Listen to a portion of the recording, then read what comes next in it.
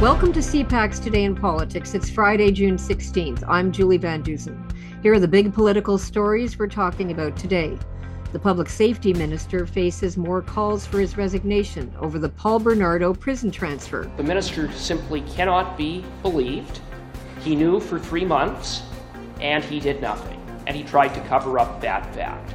And on that basis, he needs to resign. Alberta is giving a thumbs down to the federal government's plan to protect workers during the transition to net zero. The good news is that Canada is extraordinarily well positioned to take advantage of the opportunities that will come through the transition to a low-carbon future. And more on Canada's decision to freeze government ties with the Asian Infrastructure Investment Bank. The Government of Canada will immediately halt all government-led activity at the bank, and I have instructed the Department of Finance to lead an immediate review of the allegations raised and of Canada's involvement in the AIIB. So I'm now joined by Bob Fife, and just for listeners to know, I had to wake him up, but he's looking pretty alert in his bathrobe. It's all good. Even in his bathrobe, he says smart things, because this is a guy who just won the Charles Lynch Award with his colleague Steve Chase. I think it's his second award, right, Bob? It is. Yeah. So, like, you may not be able to get out of bed in the morning, but you're pretty smart. Well, I wouldn't say that. Okay. So, Bob, we've been in a few kind of screaming, running scrums. And if you're a politician in the middle of one, you're not having a good day, right? So Marco Mendicino, that was his day yesterday, trying to dodge reporters, and they weren't too happy about it because they had a lot of questions. Can he survive this kind of convoluted Paul Bernardo prison transfer story? Well, he is in a lot of trouble. I mean, the Paul Bernardo story is horrendous. And the fact that everybody is saying they didn't read or weren't informed about it, particularly the Minister of Public Safety, even though his staff was, and then we find out even the Prime Minister's office was also informed about it, and they never told him. But the way Mendicino has handled this, this is one of those stories that's gotten right down on Main Street. People are outraged by it, and it looks like he's completely incompetent, or he knew about it and is not telling people. Now, this comes on the heels of a couple of other issues with Mr. Mendicino when he brought in at the last minute brought in changes into gun legislation that really angered ordinary rural Canadians who actually go out and hunt with some of these rifles, and they had to backtrack off of it. Those were two issues that were self-inflicted wounds. Yeah, and it does look like I just think he's out of his depth in public safety, and I don't think, and we all expect cabinet shuffle fairly soon after the House rises, sometime in July. He's probably definitely going to lose that portfolio, whether he stays in cabinet or not, to be determined. So why do you think he can't answer the simple question, why didn't your staff tell you if they knew for 3 months? That is a very big question, because you cannot say, oh, the staff were young and they didn't know who Paul Bernardo was. That everybody in these days Googles, and the alarm bell should have been ringing. As soon as you saw that Paul Bernardo was being moved from a maximum to a medium security prison, your hair should have caught immediately on fire. You should have gone running into the minister's office, throw water on top of my head. Put this fire out because it's Paul Bernardo. And he killed 2 young women, as well as the sister of Carla Homolka, in brutal, sexual, sick attacks. I mean, he's infamous in this country. Yeah. And frankly, the same thing should have happened in the Prime Minister's office, which apparently they knew for 3 months. They knew the same. They knew as well, and nobody told the Prime Minister. So it's the same thing with this China stuff about the MPs. Nobody seems to know. When there's a case of a senator who had gotten documents, visa documents, transition documents for Afghans, and signed them fraudulently, and this was sent to the minister Harjit Singh, and he said he never read his email. He never reads his emails. You're talking about Harjit Sajjan and Mary Lou Right. McFedrin, who had a template to get Afghanistan Right. People fleeing the country with the fall of the Taliban, and he had said, "Oh, I didn't see all those emails." Right? Yeah. So there is a philosophy going on here. It seems to me that they have now decided, if it's controversial, do not tell us. That seems to be either that or oh God, I don't want to know that. But in the case of Bernardo, well, you know what? Really we're left to speculate, right? Because we don't know. It's a simple question. Why weren't you told? It's either they didn't know who Paul Bernardo was, or they were too busy doing whatever they were doing, or they didn't think I needed to know. Same in the Prime Minister's office. Well, but it begs the question, and we're left to speculate.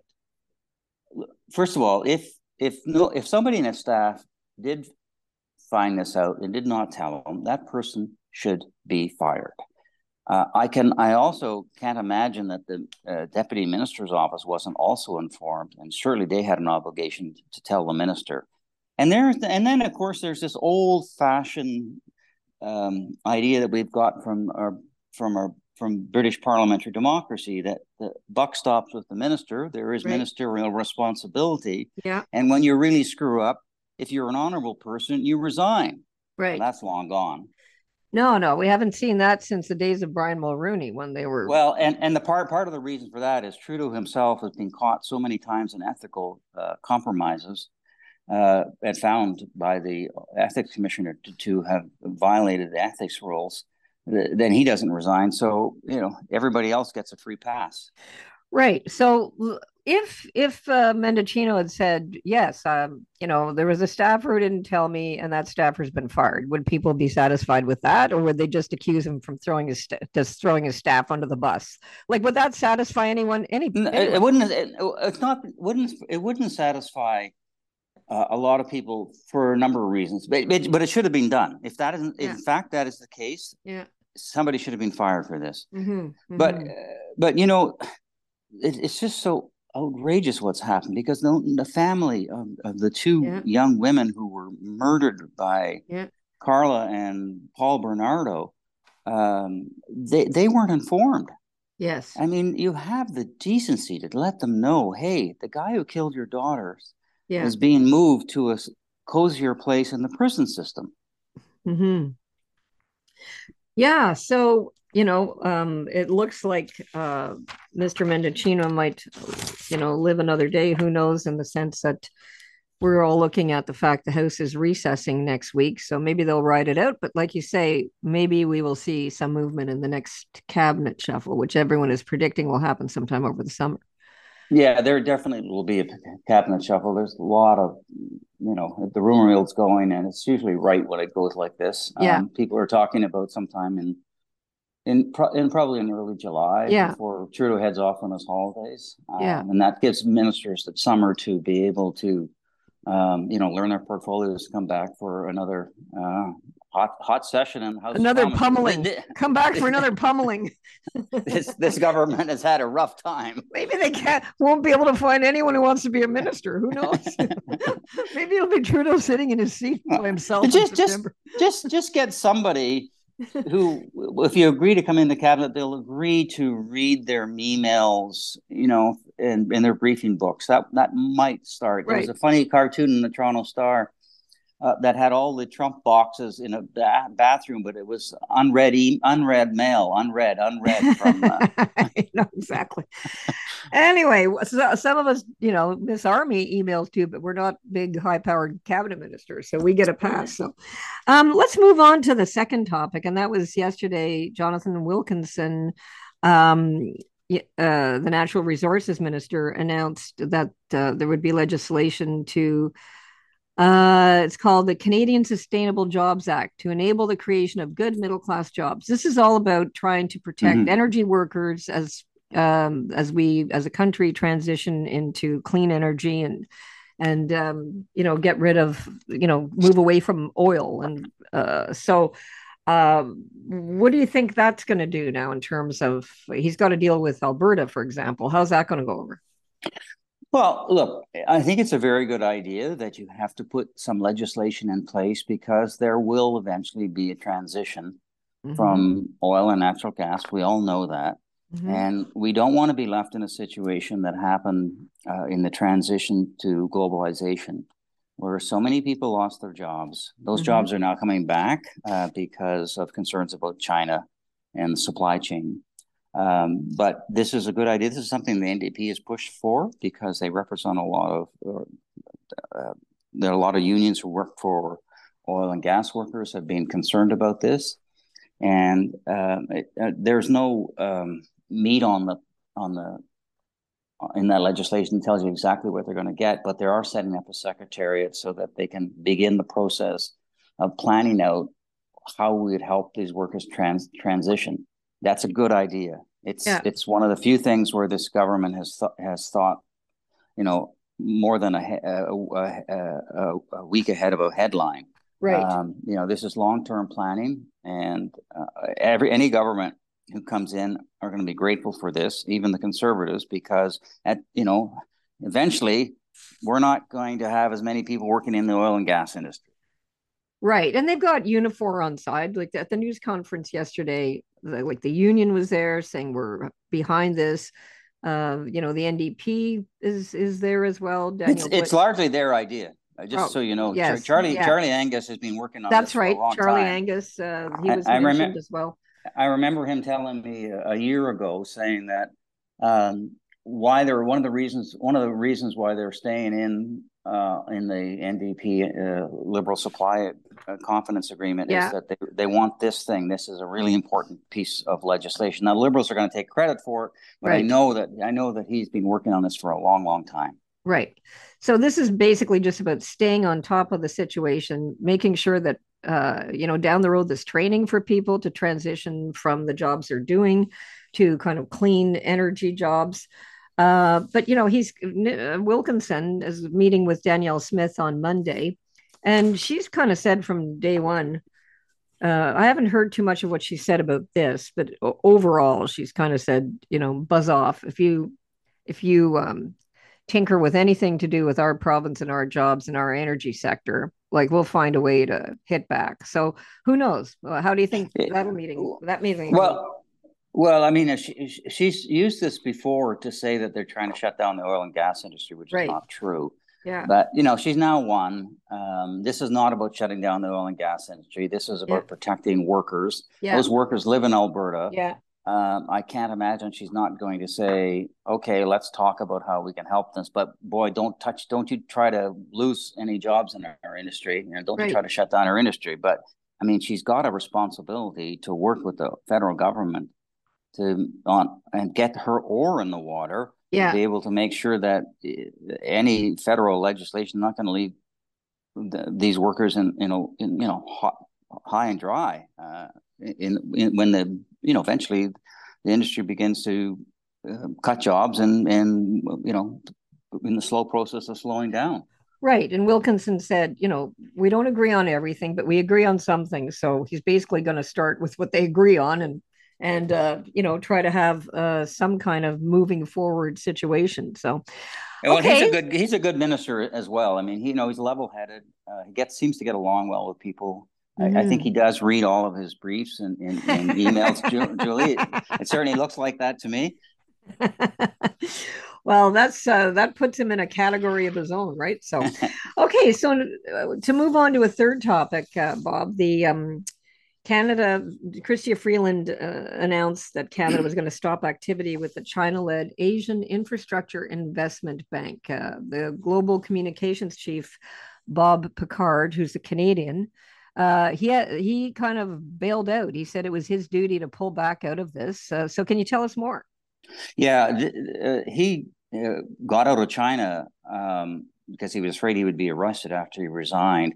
And en route to Japan, he tweeted that he'd left and that this bank that we have supported, even though people had warned us against doing that before Trudeau did it, that it's full of the Communist Party officials who are involved in every level of the bank, and it's it's just what they're doing in Chinese businesses as well, where they now put party officials into the management that spy on people and to keep information and tell them what to do. The bank is doing this as well, but it's supposed to be a multilateral bank that acts in the interest of developing Asian countries, not a bank of China that promotes the Communist Party. So, and to the credit of Finance Minister Chrystia Freeland, she acted immediately, saying she's deeply concerned about what's going on in the bank, and that she's going to. I think we'll end up withdrawing our money from it, but she's certainly withdrawn our involvement in the bank for the time being, and is doing a probe. Mr. Packard, who's yesterday on the way from Japan to Vancouver, was tweeting again, and he was saying that another thing that alarmed him about the bank is that they were doing deals or trying to do some deals with on contracts with Russian companies. Oh. These are companies who, as you know, because of Ukraine, are being sanctioned. Yeah. So this is a really serious issue. And one thing for sure, Chrystia Freeland will not like about that, because she's been as a Ukrainian Canadian, and the finance minister has been such a strong supporter of Ukraine in the war against Russia, that I think this is going to be another, strong reason for her to say, look, we got to get out of this bank. We shouldn't have joined it in the first place, but this was in the days when Trudeau first came in. Yeah. He wanted to join the bank. He wanted to have a free trade deal with China. He was even they were even going to, believe it or not, had discussions about whether they should have an extradition treaty with China. Oh my God, can you imagine? Yeah. Talk about naivety. They got involved in that bank, if I recall, in 2017 and put almost $1 billion into it. So when you say pull your money out, you mean, can they get that billion back? Because I don't know. Well, they might be able to. I'm not sure, but whatever the case is, we can't keep giving them $40 million a year, or how much we're giving them every year. Right. So we've got to stop doing that. Right. And we should never have anyway, because it's being used. It's not like a lot of banks are multilateral institutions, or people like the World Bank and other organizations. Yeah. But this is one that is only used. It's being used by China to promote its own interest. And when you fill the bank full of people who are Communist Party officials, who are there to make sure that spy on everybody, and secondly, make sure that anything is done in the interest of China, then that bank is not serving the purpose that it's supposed to have been set up, ideally to set up to do. But of course, everybody said at the time, don't do this, because this is what will happen. Right. Well, it's very interesting, because I was reading Picard's comments, and he said, in the bank, just about every department has a Communist Party member, including my department. It's the way things, he went on to say, I was scratching my head wondering basically what am I doing there, and how does it benefit Canada, and how I could communicate this to my compatriots about the value of their membership in the bank. And I was looking for that narrative, but there was nothing there, nothing, zilch, nada. So I mean, that doesn't bode well. So basically this probe is probably going to lead to us ending a relationship there, you would think, eh? If Chrystia Freeland's in charge, yes, I think it will. Yeah. I'm not sure if Marco Mendicino was in charge, he'd even know it was happening. But and the problem with Marco, as you know, is once people start laughing at you, you're toast. Well, that's the rule of politics. Yeah, if they're laughing at you, but it hasn't been toast for Donald Trump, so let's not go there. So anyway, Bob, I'm glad I was able to wake you up. And even though you were half asleep, you sounded very smart. So you should either go back to bed or maybe hug your new award. I don't know, whatever you want to do. Coffee. I need coffee. Okay, well, have a great day, and I'll talk to you soon. That was Bob Fife, Parliamentary Bureau Chief for the Globe and Mail, and wide awake now. But this last 8 years has felt like a train wreck. Government deficits and taxes have driven up the cost of everything. Now, let's take a look at what political columnists, commentators, and editorialists are saying today. In the Globe and Mail, Gary Mason argues Pierre Poilievre's latest video diatribe goes off the rails. He writes, Mr. Poilievre's videos are doubtlessly effective. They are often also misleading to the point of being fabulously deceitful. This would also include his latest set in a Toronto subway station. He makes many egregious statements in his video, precisely the type of performance politics fueling the polarization his predecessor, Aaron O'Toole, warned about this week in his farewell address in the House of Commons. What Mr. Poilievre is doing is no different than what Donald Trump did in 2016. Make outlandish claims that aren't true and pledges that he has no honest hope of fulfilling. In the Toronto Star, Linda McQuaig argues big oil is blocking climate action. She writes, most of us are trying in small ways to reduce our carbon footprint, but there are powerful forces out there using their clout to block the world from taking the urgent action needed to avert climate chaos. To get somewhere, we have to start center staging the truly immoral role played by big oil. Otherwise, we end up duped into believing that what holds us back is the refusal of ordinary Canadians to give up their fossil fuel guzzling cars. Justin Trudeau fashions himself a climate warrior, but he largely succumbs to oil industry demands, revealing his warrior posture to be more fashion accessory than commitment. If only we had a government willing to stand up to the menace of big oil. Now, here's what's coming up on today's political agenda. The Prime Minister will take part in a bilateral meeting with the Mayor of Montreal before speaking with the President of Chile. Deputy Prime Minister Chrystia Freeland will be in Toronto to hold a roundtable discussion on growing the clean economy and creating opportunities for Canadian workers with Canadian mining leaders. Defense Minister Anita Anand will speak with the media from Brussels after taking part in the NATO Defense Ministers meeting and Ukraine Defense Contact Group meeting. Minister of Canadian Heritage Pablo Rodriguez will make an infrastructure announcement in Montreal. And Natural Resources Minister Jonathan Wilkinson will announce funding to support innovative BC-based technology at a local advanced manufacturing business specializing in robotics in North Vancouver. That's CPAC Today in Politics for Friday, June 16th. Tune in to Primetime Politics Weekend on CPAC for coverage of all the week's events. I'm Julie Van Dusen. Our podcast returns Monday morning. Have a great weekend.